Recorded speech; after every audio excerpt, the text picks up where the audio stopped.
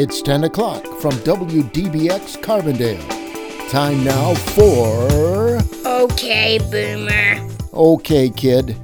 Hey, you're leaving the store and you sneak something through the self-checkout without paying. Well, these days, if you're above 65, they're going to let you walk. Jill Gratzwitz will explain. She'll also talk about how police are now training to confront people with dementia. Speaking of which, senior services organizations need help, even from seniors who aren't very mobile. So they'll sew a bunch of gadgets onto a blanket, and then those we can give out to persons with dementia. Helps keep them calm by, fidgeting with the things that they sew onto blankets. Becky Salazar of the Egyptian Area Agency on Aging. And a lot of boomers have retired, but in Union County, Illinois, many of them are still working. They have a job somewhere, but most of our in Union County are still working. This according to Monica Belli, director of the Sunshine Senior Center in Anna. We'll have these stories, plus Bob Smith and Marcia Smith with the off-ramp, and Edward R Murrow. Next on OK Boomer, but first the news.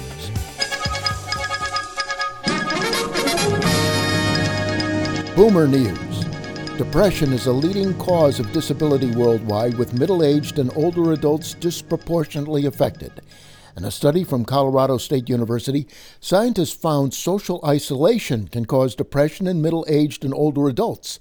They use a machine learning approach to analyze data from a large population representative sample of middle-aged and older European adults.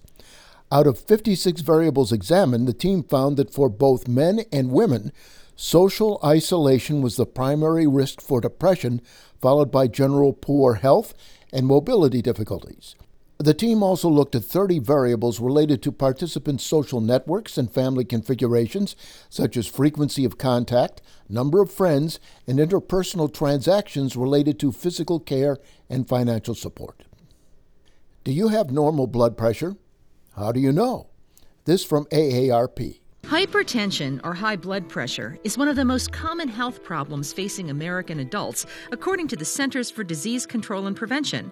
But high blood pressure is both preventable and treatable. About 1 in 3 people who have hypertension don't know it, and therefore aren't being treated for it, according to the CDC. The only way to know for sure if you have high blood pressure is to check your numbers. If you are 40 or older, you should be doing this at least once a year, federal guidelines state. Happy birthday to everyone who is celebrating a milestone birthday in January. Actress Portia de Rossi turns 50. Singer Pat Benatar will be 70 this month. And funk singer Charlie Wilson will celebrate his 70th birthday. Let's talk dementia. There's no national count of how many people with dementia are arrested each year. But an analysis of U.S. crime data by the Marshall Project shows that the number of arrests of people over 65 grew by nearly 30% between 2000 and 2020, at the same time that overall arrests fell by nearly 40%. The number of elder arrests is growing faster than the population is aging. Older Americans are still a small portion of overall arrests, less than 2%. Elin Gaspy, a gerontologist and dementia behavior specialist at the University of Connecticut, says, even handcuffing a person with dementia could be extremely traumatic. From transport in a police cruiser to interrogation to jailing, any part of an arrest could really be a terror, he said. Now we come to Jill Gratzwitz of the Marion Senior Center, Club 60. She is former manager of the Alzheimer's Association's Southern Illinois office. She tells me this. So as both the awareness of dementia, Alzheimer's, Parkinson's, Lewy body, and the way that their symptoms are exerted, and the progression of law enforcement to receive more training to recognize these things. I've been to training myself with law enforcement on specific dementia training. They are being more trained to recognize an individual, ask them some questions, and if they don't answer the questions or seem to be in the right frame of mind, these police officers who, are kind of now transitioning into a little bit of a social worker phase with all of this new police reform government, which is not a bad thing. They have to be a lot more aware of the individuals that they're dealing with. Luckily, in small towns, you have a police force that is roughly small, and you've got a smaller town. Most people know somebody, or they know someone who knows someone, and you become more familiar with who's going to go into the grocery store, who's going to go into the convenience store. And, it also, when I think about convenience stores, I think about alcohol. And there was actually a case locally where someone thought that they might have some cognitive disability, but the person was actually inebriated. So you could have a speech impediment, or you could be just sloppy drunk. But how are they supposed to know? Well, that's a good question. But what I get out of this is that the police departments are training for dealing with the older generation, with some of them becoming demented, with dementia. That is true. So at this training that I went to with all of the local police departments, it was taught by Teepa Snow. Teepa, Snow, like, hey, it's wintertime and it's going to snow. She is a fabulous teacher. She travels all around the world to teach about different types of dementia and how to respond to it. I was sitting in a room full of officers, and one of them said, hey, we've got, frequent flyer calls of, grandma's at home and she lives by herself, and she calls us, 3 and 4 times a week because she heard a noise outside. And when we go to her house, she gets all agitated and mad, and we don't know what to do. We can't do anything. There's nothing that happened. All this grandma or woman with possibly a cognitive impairment wants is validation. So it's all in the approach.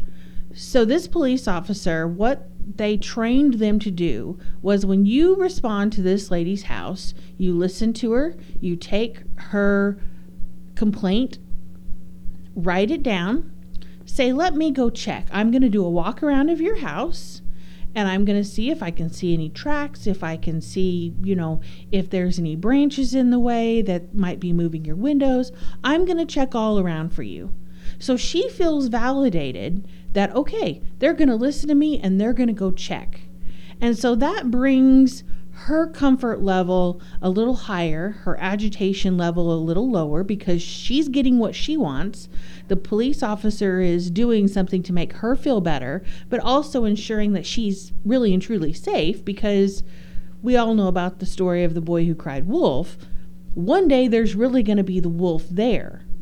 So if grandma calls 3 or 4 times a week, she may just need that quick interaction to say, hey, you know what, let me do a check around your house and I'll be right back. And then you go do a walk around the perimeter, come back to her and say, okay, I have checked everything. You seem to be good right now. However, this is our number. So most police officers carry some type of card. If you hear anything, call this number. We're going to do some extra patrols around your house as well. So we want you to feel safe, but you definitely call us anytime and we will be right out here. So everyone gets the validation. You get a good interaction with the older generation. You get a good interaction with the law enforcement, and everybody is, for the most part, a happy camper. Okay, let's turn from law enforcement to stores. Now, you mentioned a very big store, and if someone is picked up for shoplifting, and if he or she is above the age of what? 65. If he or she is above the age of 65, what happens if they try to leave with, say, some French fried potatoes and Spam? Well, these days, if you're above 65, they're going to let you walk. That's just the way it is. Why are they doing it? I think they have more things to deal with, bigger, badder issues that a senior citizen who is taking one or two items, or there's no telling what they could take. You know, you've seen people who have put pads in their purse, or they put chocolate chips in their pocket, especially someone with some dementia. You never know. It could be socks, it could be cereal, it could be a can of soup. It's probably not going to be a flat screen TV or a laptop. No, they won't even know how to turn those on. There are people out there who are doing much more serious crimes, and it's not worth checking on these. And that was Jill Graskowitz of the Marion Senior Center and former manager of the Alzheimer's Association's Southern Illinois office. Well, let's talk about fitness. They say fitness can offset the effects of Alzheimer's or delay it or maybe prevent it entirely. But there are a lot of baby boomers who are certainly not fit. Let's talk to somebody at a local college. Now, we've heard of ways to improve one's life after 60. Eat good food, take vitamins, get enough sleep, and exercise. But you might say, exercise is work. Besides, I don't have the time. But Dr. Bradley Griffith, director of Logan Fitness, says you can spend 23 and a half hours doing everything else during the day, which leaves 30 minutes for exercise. Well, I think that it's absolutely critical that people of all ages, and especially once you reach senior citizen age, I think it is critical that they implement exercise into their daily routines. And I have observed that unfortunately many people don't either identify it as something that's important, or they just can't commit to making it a regular part of their lifestyle. But from my observation, it's a game changer. And for those who start late, first of all, it's never too late. It's never too late to begin exercising and to begin trying to live a healthier lifestyle. Now, those who have maybe delayed that and put it off for years, they're going to have a little bit of a more difficult and a more challenging mountain to climb initially. I think that's the difference. But that should absolutely not deter someone from not exercising. Those who have been doing it consistently for many years through their whole life, I think that they're just going to see those benefits continue. And like I said, they can maybe continue on a more moderate and consistent path. They're not going to have quite that challenge as someone who's just now getting into it. But it's critically important for everybody to do. And I wish that more people would take it seriously and make that commitment into actually fitting it into their daily routines. I'm nearly 70, and as I mentioned, when I was at SIU, I'd run about 10 miles a day. Now walking from the parking lot into here is effort. What I've noticed is, first, I'm not interested in doing much exercise at all, but I force myself to do it. Because for me, it's no longer fun, but I think it's necessary. It's absolutely necessary, and the pandemic that we faced here recently has been a really strong example, and it's been kind of sad for me to see, because the facility, the gym that I oversee, we have lots of senior citizens who utilize this facility, and I've been able to observe over the years how much of a positive impact that has made on their lives, and just the ability to stay healthy and stay active. Well, when COVID took over, I mean, first of all, we had to shut our facility down completely for several months, and then even when we did reopen, people were understandably hesitant to come back for a while. And I have seen now, more than 2 years out, some of these people come back who hadn't really exercised in 2 years, and the amount of deterioration physically that I have seen just from 1 year or 2 years of no activity, it's really sad and it's really astounding, as opposed to those who still found ways to stay consistent with it, whether they did decide to come back here or whether they found ways to work out at home and on their own. It's a drastic difference in those who make it a priority daily or at least weekly to exercise versus those who don't. I've noticed that it's very easy at my age to lose it. You have to keep doing it. Yeah, absolutely. And that is true. When you are younger, you can probably get away with, having those sedentary periods and being able to bounce back a little bit more easily. Once you get into, the 60s, 70s, 80s, you're absolutely right. If you take any period of inactivity, it's going to be that much more difficult for you to work your way back. So consistency is key.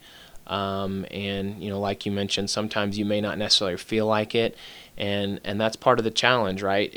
It does require someone to be somewhat mentally disciplined to just kind of understand and know this is what's best for me, and to force yourself to do it. And developing positive habits and developing a routine can help with that. So that, maybe even when you don't feel like it, at least it just feels like it's natural and it's part of what you're supposed to be doing. But yeah, I think that it's really important, and any brief period of inactivity or living a sedentary lifestyle can be very damaging, especially at an older age. For me, it was a week and a half because I had a light case of COVID, but I'm going to get back into it next week once I'm fully recovered. And I'll bet you'll feel next week that it'll feel a little bit more challenging initially, just because you went through COVID and then you had that little period of inactivity, and those first couple of days especially, they're gonna feel a little bit tougher for you than maybe they were before you took that little hiatus. Oh, well, that's life. Let's turn to something else. I remember going to the 1964 World's Fair as a kid. I was 11. And I sometimes pull up pictures on the web because I have fond memories of that. And I see in these pictures just regular snapshots of people walking around, and very few people were overweight. And of the people who were overweight, my guess is I didn't see anybody over 60. Now we've got, I think the statistics are something like 70% of Americans are overweight, and 30 to 40% are obese. And one time I looked up the baby boomer generation, and we are the most obese. Is that what you've learned too? Yeah, those statistics are definitely accurate with what I've seen. And I don't know that I would pinpoint a single reason for that, but I definitely think there are several contributing factors. I don't know, if you want me to get into what I think those are, but I definitely agree with your assessment and those statistics. You think maybe, let me just pull something off the top of my head. Fast food? I absolutely think that the food that people consume plays a huge role in that. Fast food is so prevalent, it's so readily accessible. It's just it's kind of become an accepted part of what people eat, but it's not healthy. It's damaging, and statistics and studies show correlations between fast food and cancer and heart attacks and early death. The numbers don't look good for those who consume fast food on a regular basis, and yet we continue to do it. Part of it is because there's the marketing ploys, and they make sure that it tastes good, and it does taste good, and it can be addicting. But there's no doubt that consuming that amount of saturated and sodium and unhealthy foods definitely affects our bodies and affects our abilities to stay healthy. I remember when I was going to SIU from 70 to 74, now half a century later, there were only a few fast food restaurants in Carbondale. Now, there were restaurants and hot dog places that were owned and operated locally along the Strip, but not very many nationally. Now they are all over the place. And I would assume that it's much easier to drive into one of those places to get something to eat than to prepare it at home. And that's part of the problem, isn't it? That is part of the problem, and I think that even goes into just what society is like now. It's so much of instant gratification. They need things quickly, and so people are they're just going and grabbing what's accessible and what's quick and what's easy, and that goes along with just the lifestyle with internet and smartphones and just the way that has transitioned into daily life and what accepted lifestyle is. It's different from, like you said, when you were attending SIU in the early 70s. It was probably more common then for a family to sit down and have a meal together. And the way that our society has structured itself today, that just doesn't happen nearly as often. And so what it leads to is people just taking that easy, picking up the easy meal and going to the drive-thru. I also noticed on the SIU campus, at the time it had 24,000 students, which was the maximum, the parking lots were about a third of the size that they are now. Yeah, more people were walking.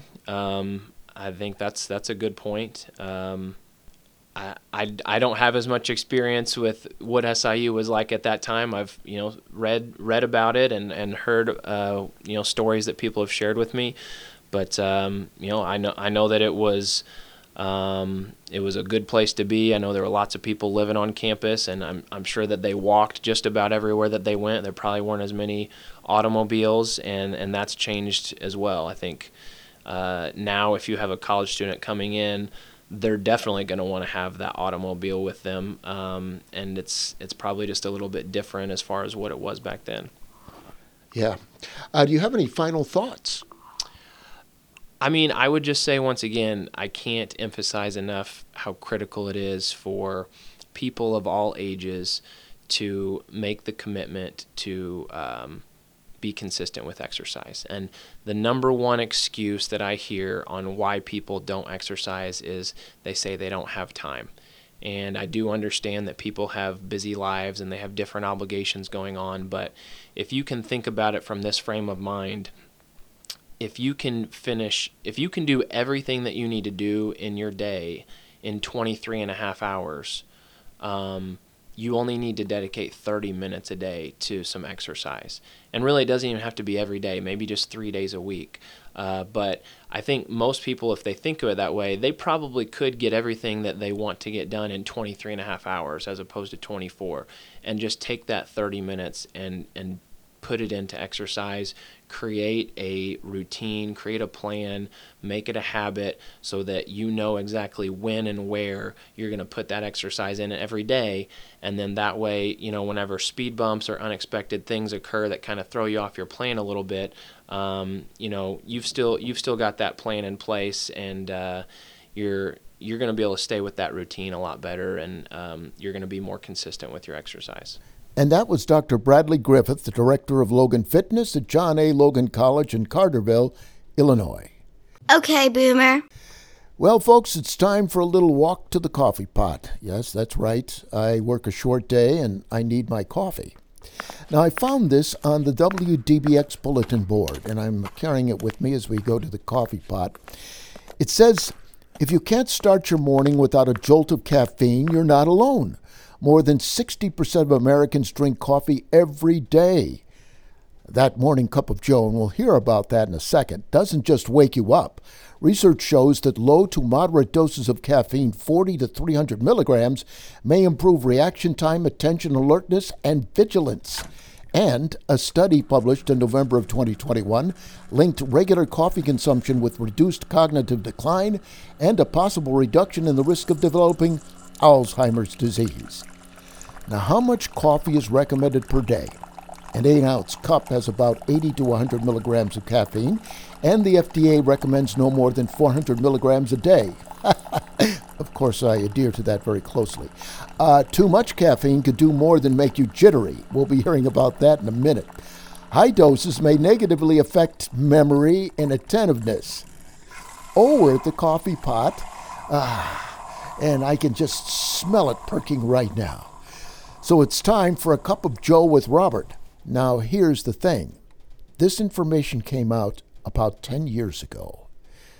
listen to the disadvantages of drinking too much coffee. Cup of Joe with Robert, going to be talking about the dangers of coffee drinking. Coffee drinkers, beware. Your caffeine habit could induce a temporary mental disorder. The new edition of the Mental Health Manual, the DSM-5, we're all aware of that, aren't we, lists caffeine intoxication among the many disorders known to psychiatry. Restlessness, nervousness, excitement, red face, gastrointestinal upset.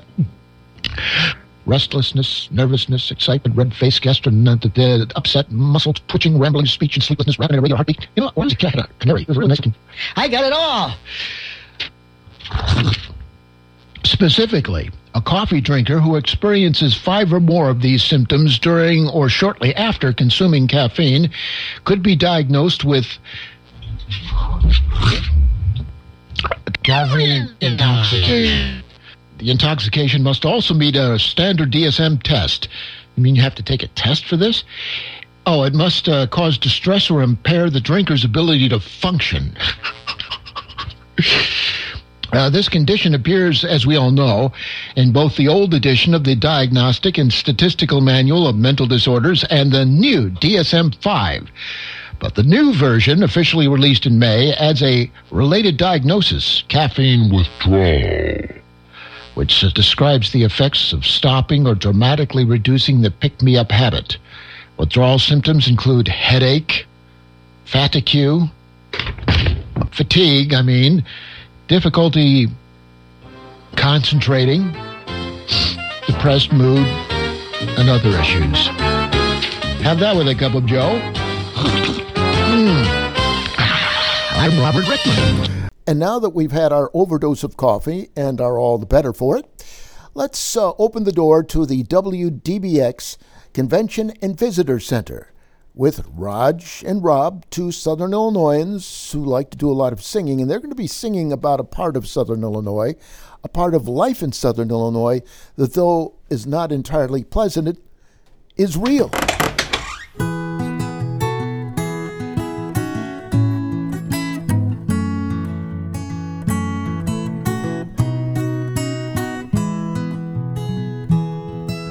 The park, it was abandoned across a pond of glass.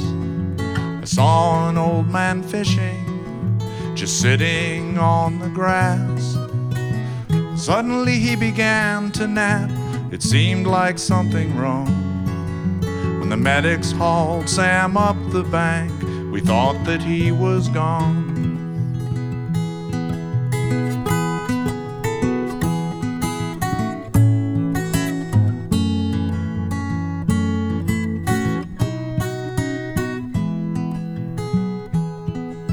A week went by, I got a call from Sam. He was in bed. He asked, "Why did you do it? I really should be dead." Sam loves to fish, but now it's hard. His wheelchair won't roll down on that grassy bank, and he can't hold up the pole. He wasn't really fishing on that sunny afternoon. He was already in heaven, and I brought him back too soon. He said if the world was a little slower, then I could take my time. I could die with a crappie on my line.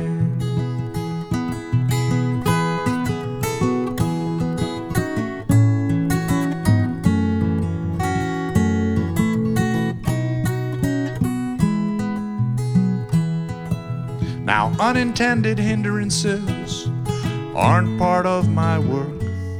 I'm supposed to close the park down. I'm just a part-time clerk.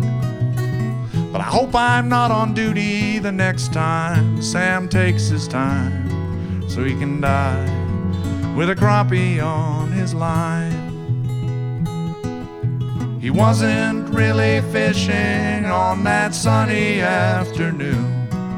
He was already in heaven, and I brought him back too soon. He said if the world was a little slower, and I could take my time. I could die with a crappie on my line.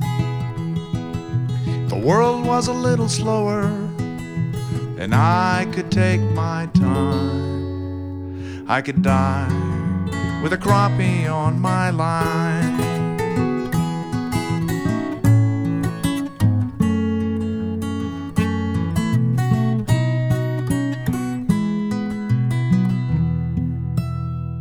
Okay, Boomer. From WDBX.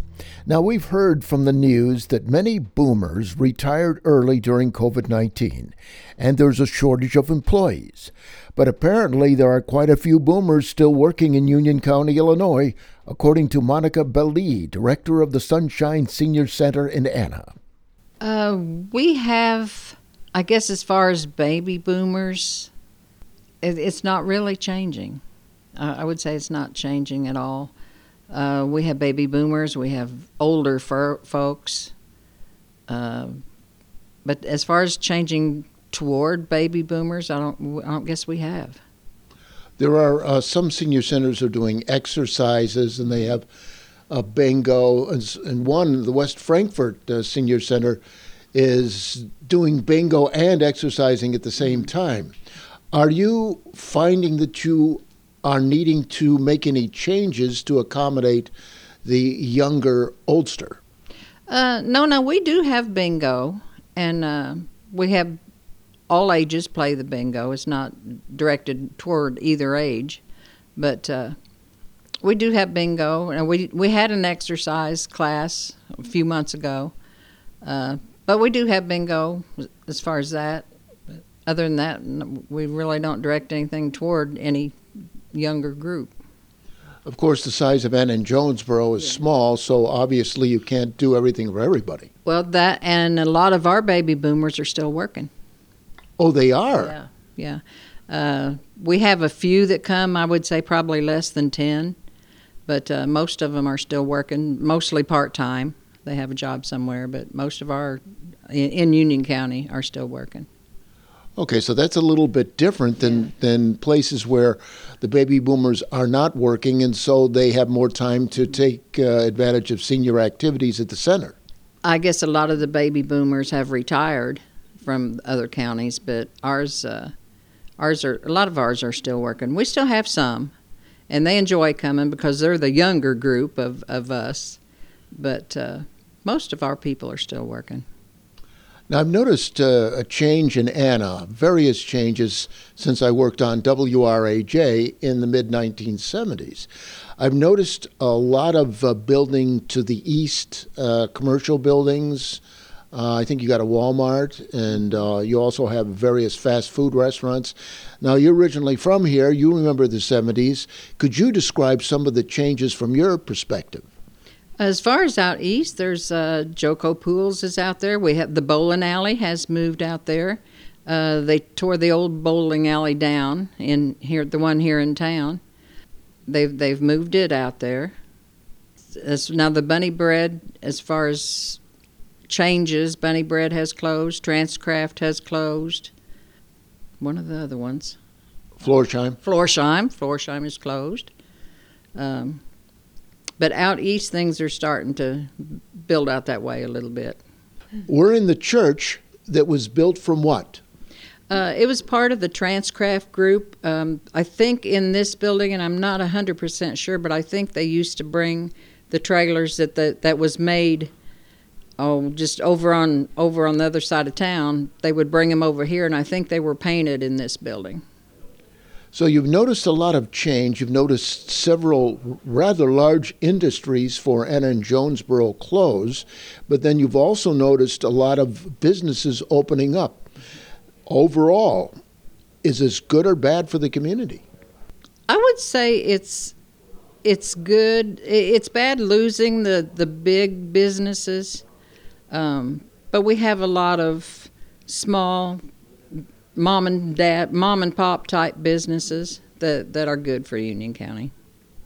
And a lot of those businesses operated by baby boomers? Yes, they are. Yes, they are.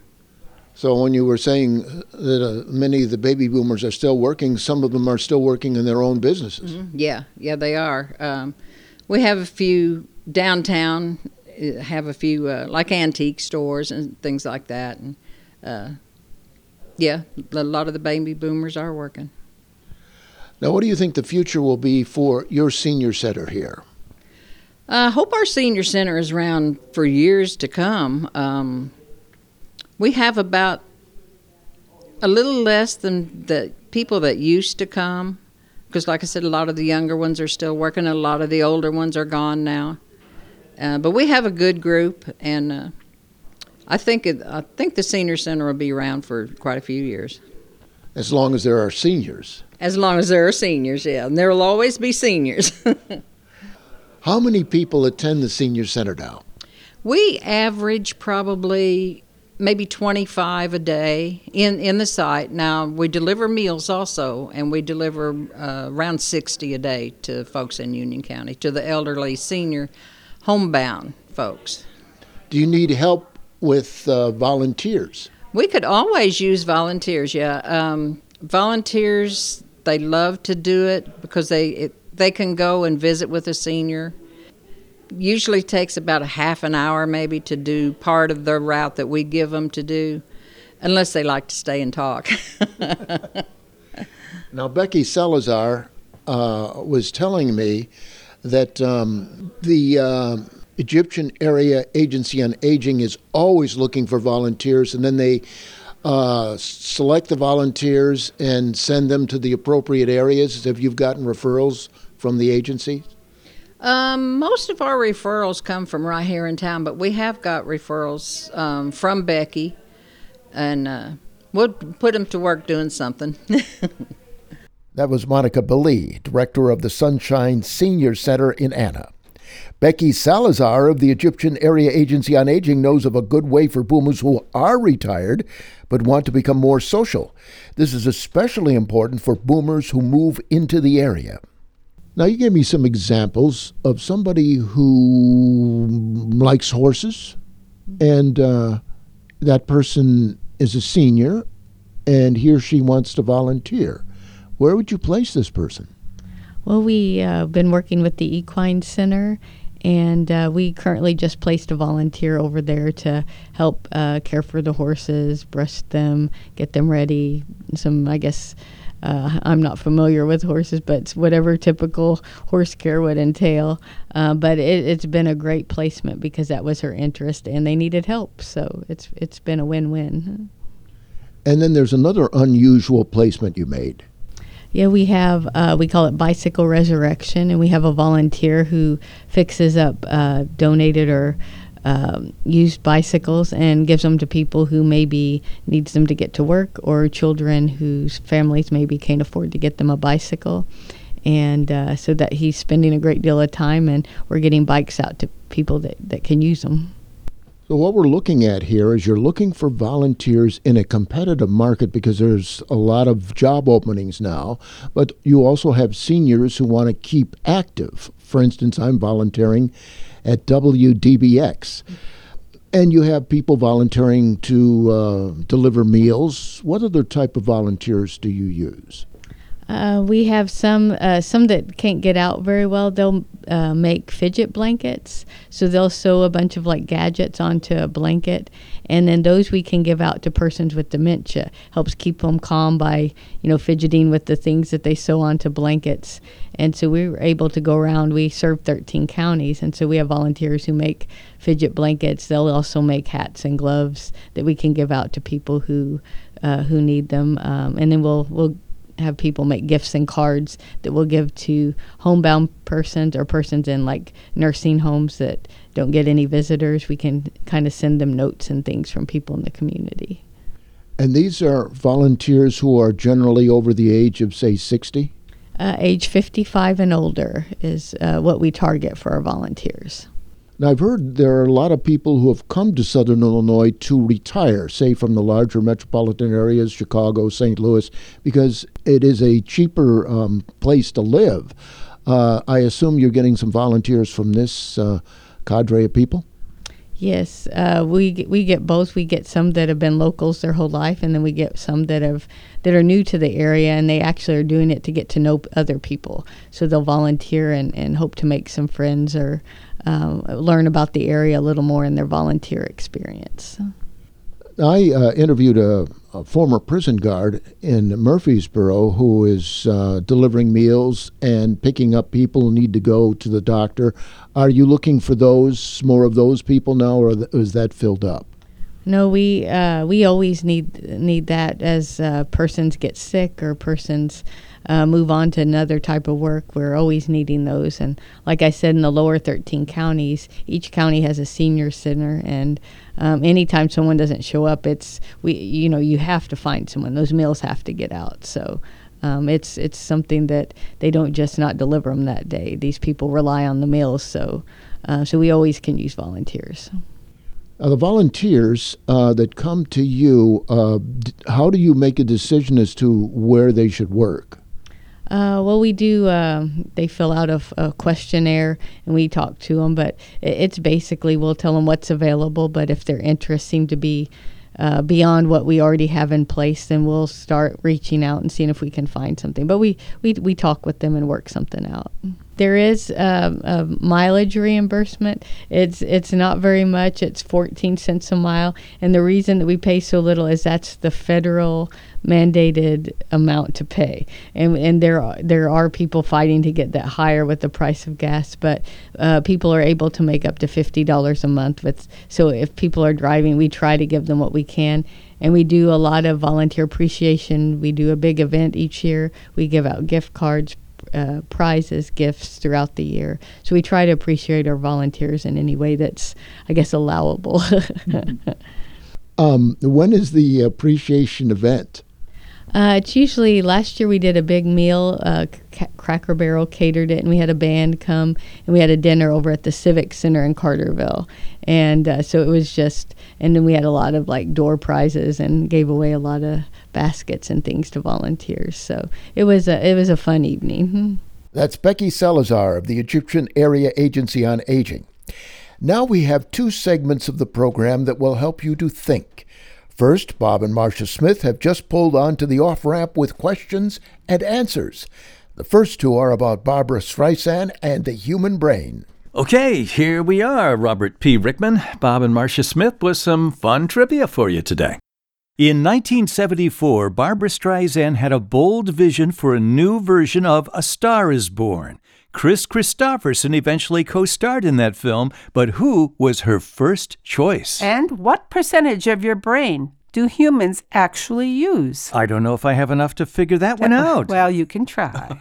I remember reading something like 5% or 20%, something like that, and then somebody else came back later and said, that's not true. People use more than that. But I'll go with the 25%. We'll just goose it up a bit. The most common thought of is 10%. But that's a total myth, and it's one of Hollywood's favorite premises, and they use that amount, 10% in movies like Phenomenon and Limitless and all that. A great idea for selling popcorn, but there's nothing, it's not scientific reality. For one, evolution makes it highly unlikely that a species would evolve with an organ that requires so much energy and then uses only 10% of its capacity. Well, that's what I always thought. But what do I know? I'm not thinking well That's today. That's right. Well, this is the interesting part. Sections of the human brain specialize in certain tasks. So while it's possible for only part of the brain to be activated during any particular activity, the whole brain is still very much in use. In fact, scientists have yet to discover any part of the human brain that does nothing. So the answer is 100%. Okay, well, that makes sense because there's all these involuntary things that have to be run in your body. Your heart has to beat, the blood has to flow, all the other systems have to be running. You use the whole shebang. So just because we don't know how much of the brain is working doesn't mean it isn't, right? Isn't working, yeah. As you can see in some tests, one part of your brain lights up when you're doing this or thinking about that, but the whole brain works. Well, that's very comforting. That's very comforting. Good. Okay. All right. You mentioned the movies. I did. Speaking of the movies, Marcia, back in 1974, Barbra Streisand had a bold new vision for a version of A Star is Born. That was the first new Star is Born in about 20 years. Chris Christopherson became her star. But who was Barbra Streisand's first choice after she was offered the movie? Who did she want as a co-star? Is it someone that could sing? It's somebody who could definitely sing. Okay, so... Somebody you know very well. Very well. Somebody you really liked very well as a young girl. Was it Elvis? Elvis. Oh, my God. I didn't know this, but I checked this out. He would have been good. And it's true. Elvis Presley. Now, his film career had kind of bottomed out. He was reportedly thrilled at the opportunity. Oh, don't tell me Colonel Parker turned it down. Well, here's the story.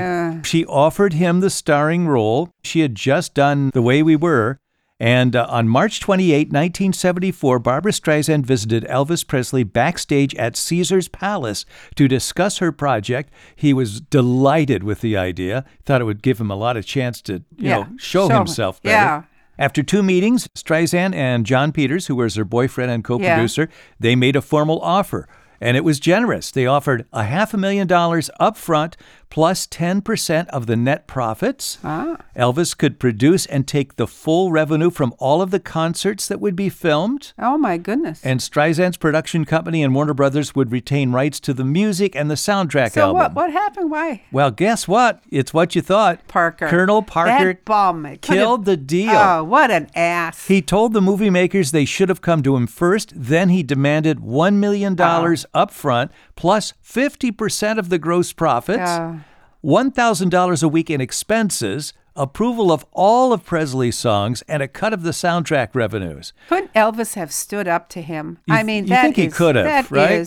What did he go on to do? Viva Las Vegas? Oh, it's so sad, really, when you think about it. And he could act. Did you ever see King Creole? That was one of his best films. It was. You're right. He really could act. He just needed to get in better vehicles. Yeah. But show business insiders assume that Colonel Parker, who never let Elvis pursue more challenging work, would never have accepted his client playing the role of a heavy-drinking, drug-using wreck anyway. Well, guess how he died. That's the sad part, isn't it? It is. Very, very sad. Wow, that makes me cranky, Bob. I have a funny piece of trivia to add on to that. What famous person was responsible for Barbra Streisand's wardrobe? Was it Edith Head? You'd think it was Edith Head or somebody like that. It was Barbara herself. Oh, okay. The credit reads, Miss Streisand's clothes from her closet. Is that what it says? That's what the movie credit. In that movie? Yes. Oh, that's hilarious. And that was a big hit. That was a big, big movie in 1976. It was and Elvis could have been in it. After the latest Star is Born, which was awesome too, I wanted to go back and watch all of them again. Well, since you brought that up, one more piece of trivia. What do Barbra Streisand and Lady Gaga have in common? Besides that part, that role? With regard to that role, what do they have in common? They both wrote the hit songs for their films. She wrote Evergreen? Was that it? Yeah, Barbra Streisand wrote Evergreen, and Lady Gaga wrote The Shallows. The Shallows, which I adore. Both those songs are just awesome. Yeah. Wow. Bravo, girls. Pray tell, what is next, Marcia? Oh, okay. What is the loudest animal in the world? The loudest animal? I'm going to say great white whales or blue whales. What's the answer? Yes. Blue whales? Yes. Because they sing songs under the ocean. They do, and they make their sounds, their decibels are 188 decibels, and they can be heard almost 100 miles away. 100 miles away. Yeah. And it's through water, too. Yeah. Amazing. The loudest land animal is the howler monkey at 88 decibels. That sounds bad, too. The howler monkey. I don't want him anywhere near me. Yeah. Well, you mentioned the whale. We mentioned the whale, so we talked about the ocean. This is from a book that was given to me by our new friend, Daria Solovieva, The Brilliant Abyss by Helen Scales. It's got some great facts up front, and I want to ask you this question. What have we mapped more, the surface of the moon or the surface of the ocean floor? What have we mapped better? The moon. You're right. Yes. Isn't that amazing? Yes. The surface of the moon has been mapped within 23 feet. We can locate things. That's how well it's mapped. Wow. The moon. The ocean, 3 miles.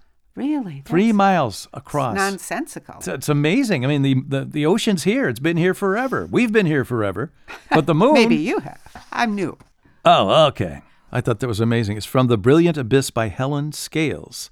That's it, Bob Rickman, you chucklehead. I hope that you like that. We just want to remind everyone, if they'd like to join us on the web, they can come to our site, at theofframp.show. Now on to you, and OK Boomer. Okay, Boomer. Okay, Bob, Marcia, and kids. Mark Twain allegedly said history doesn't rhyme, but it does repeat itself. It was 78 years ago this coming August when the deadliest war in history ended, and what came after it we're still living with. Listen closely. Does anything you hear rhyme with the events of today? Edward R Murrow reports. This is NBC, the national broadcasting company. This is CBS, the Columbia Broadcasting System. 7 p.m. Eastern Wartime. This is KROD, El Paso, Texas. 5 p.m. Mountain Wartime. This is the Home Service. 12 o'clock midnight British double summer time. Говорит Москва. It was 2 a.m. Greenwich Mean Time, August 14th, 1945. For 2,172 days, the world had been at war. Then that hushed, synchronized silence, like that which exists in a prize fight between the count of 9 and 10. And then, in 60 different languages, it was over. The first announcement came from Prime Minister Attlee. Japan has today surrendered. The last of our enemies is laid low. Now, back to New York. People who have seen Times Square celebrations before declare that this is the biggest spectacle in New York history. Estimates of the crowd go beyond 500,000. And on the lawns of the White House, in Moscow's Red Square, in the ruins of Stalingrad, this was victory.